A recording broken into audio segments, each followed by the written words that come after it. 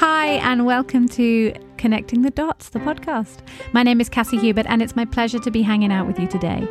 This is the podcast about connection between creativity and motherhood, our relationships, and our ability to perform for those of us who are performers.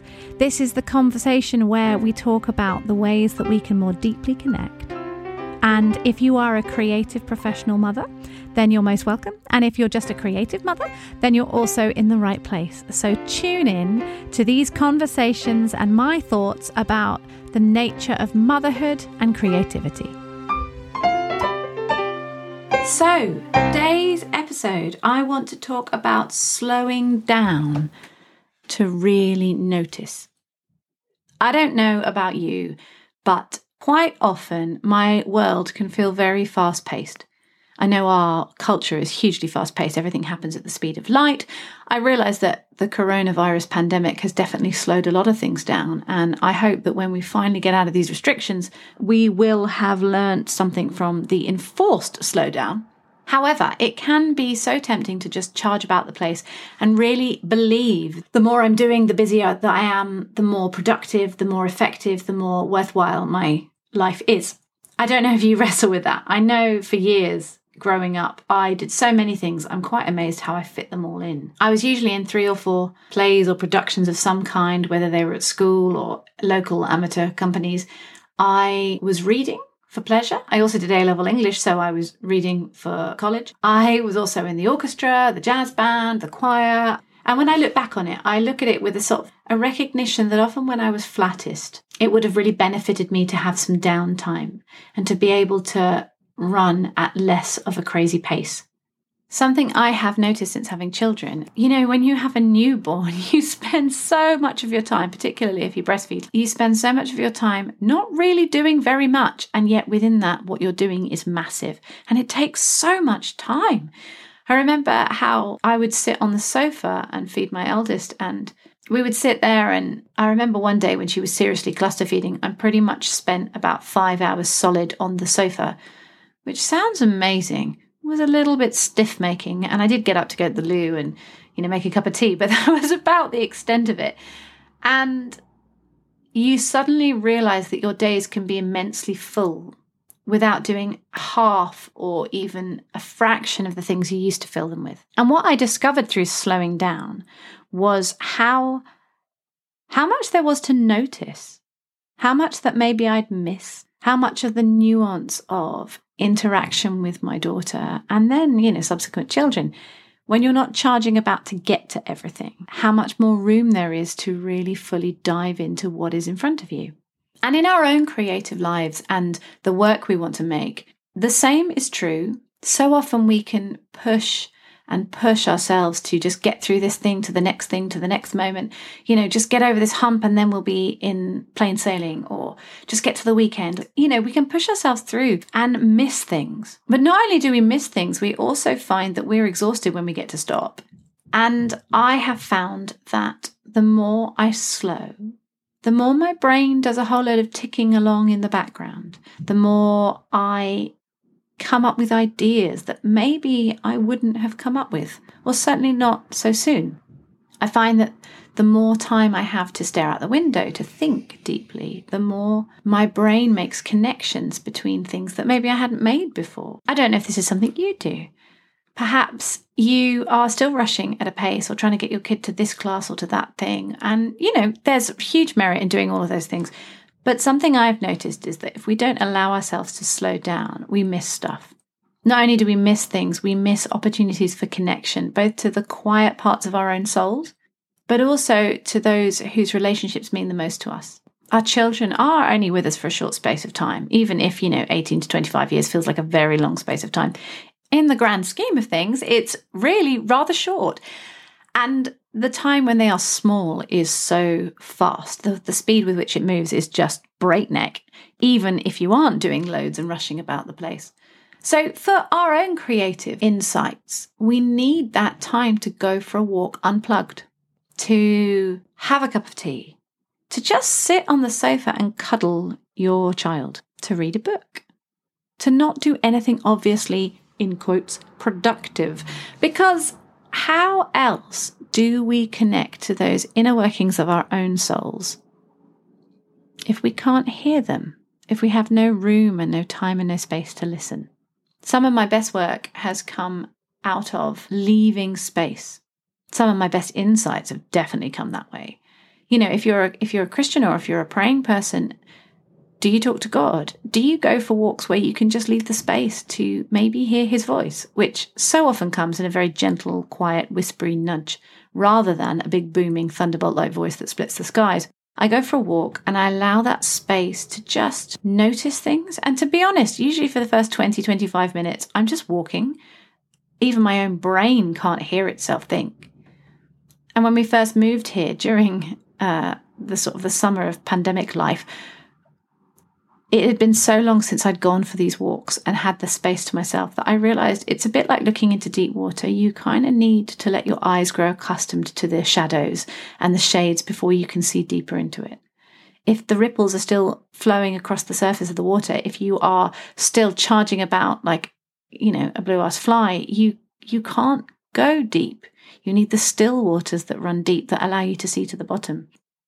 The best work we can make, the work that comes from the depth of our understanding, our insight, our wisdom, our joy, our pain. I suppose if you see your own pain as an open wound, you need to have begun to heal before you're ready to share it, but it doesn't have to be fully healed up.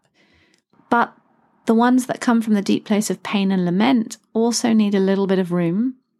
Otherwise, they end up being very emotive, but not necessarily anything like as eloquent as I'd like. And then they are all about me rather than being about me and my experience, but really about the things that we can all connect with. So I want to encourage you this coming week to notice where you are charging about at the speed of light. Where could you maybe cut something, or at least slow it down? Lean into that white space. Brené Brown talks about leaving white space and margin in your day-to-day life. Lots of people talk about margin. Actually, margin allows for wiggle room. When things encroach over because they turn out to be bigger than you thought, you need the margin so that they don't run off the page.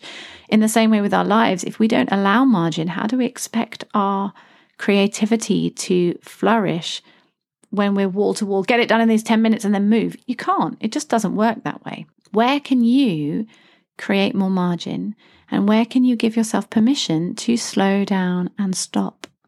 A couple of weeks ago, I had a really lovely afternoon where I was so tired. And it had been one of those weeks where everyone was sleeping awkwardly. It was all over the place. And so my elder daughter, I think, was on a Zoom call with some friends, which is one of the benefits of pandemic life, has meant that she's been able to access seeing her friends that are in different parts of the country much more easily. But so she was off doing that. My eldest son he's 8 and he loves water and he was in the bath. So he was having a great time.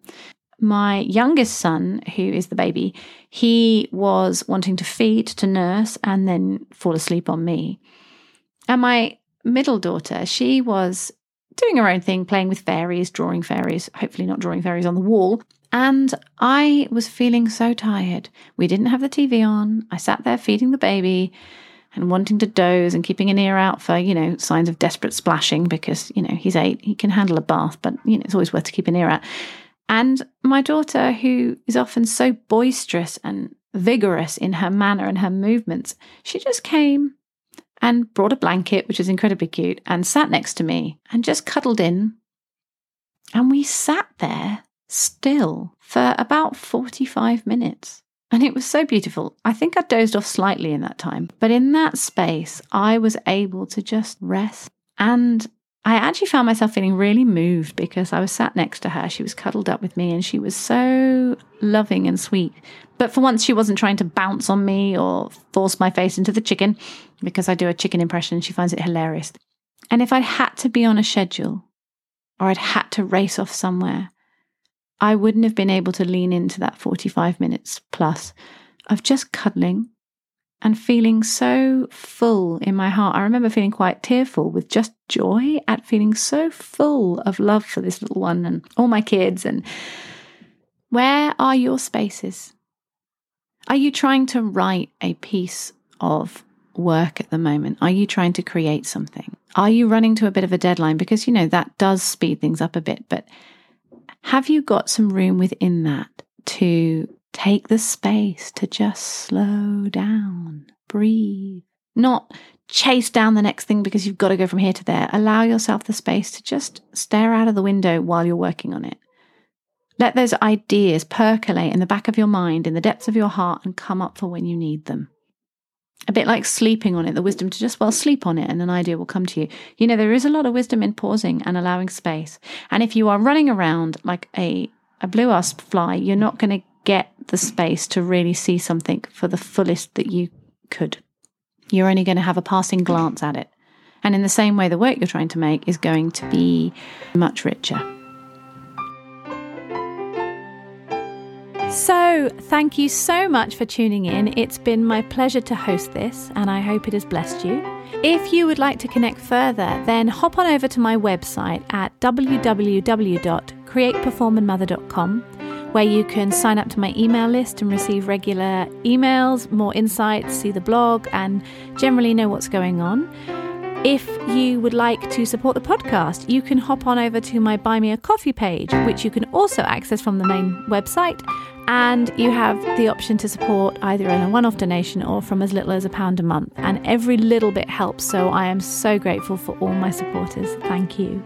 If you'd like to connect with me on social, then my handles are all below. I'm on Instagram and Twitter most often. So do join me over there, and I would love to hear from you, hear how you're getting on, know what is inspiring and challenging you in your creative motherhood. It's always a pleasure to make connections and, meet other people in the same boat. So all that is left is for me to wish you a wonderful week full of opportunities for meaningful work and intentional family. God bless.